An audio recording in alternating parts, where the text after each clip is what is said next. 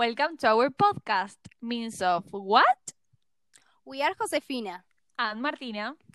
and we love traveling. That's why we want to share with you our experience of moving around Europe.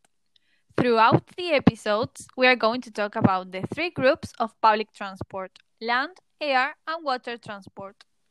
Martu, have you ever traveled by bus in Europe? No, I haven't. I have traveled by train, and to be honest, it is very efficient, safe, and cheap. If I had the chance, I would choose it again. What about you, Jose? Well, my family and I, 2 years ago, decided to take a low-cost flight.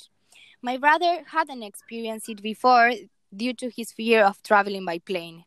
He didn't feel fine with the whole situation, that's why he insisted that he couldn't do it again. Why was he convinced of that?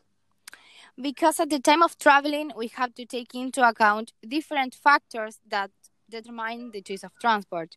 The main factor is the psychological effect, which refers to the phobia of traveling, and that's the one that affects my brother. Due to the excitement of the moment, we didn't take into account, although it's necessary. Oh, yes, you're right.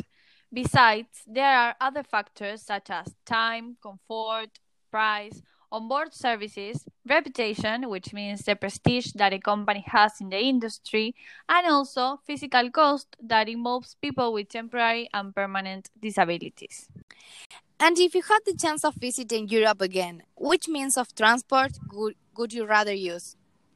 Oh, I would love to ride the whole city of Rome by bicycle, take a cruise around Greek island, and also stay 2 months visiting the Iberic Peninsula on motorhome. Oh, perfect. Show me to find more information about this topic. Thanks for listening us. See you again in the next episode, guys.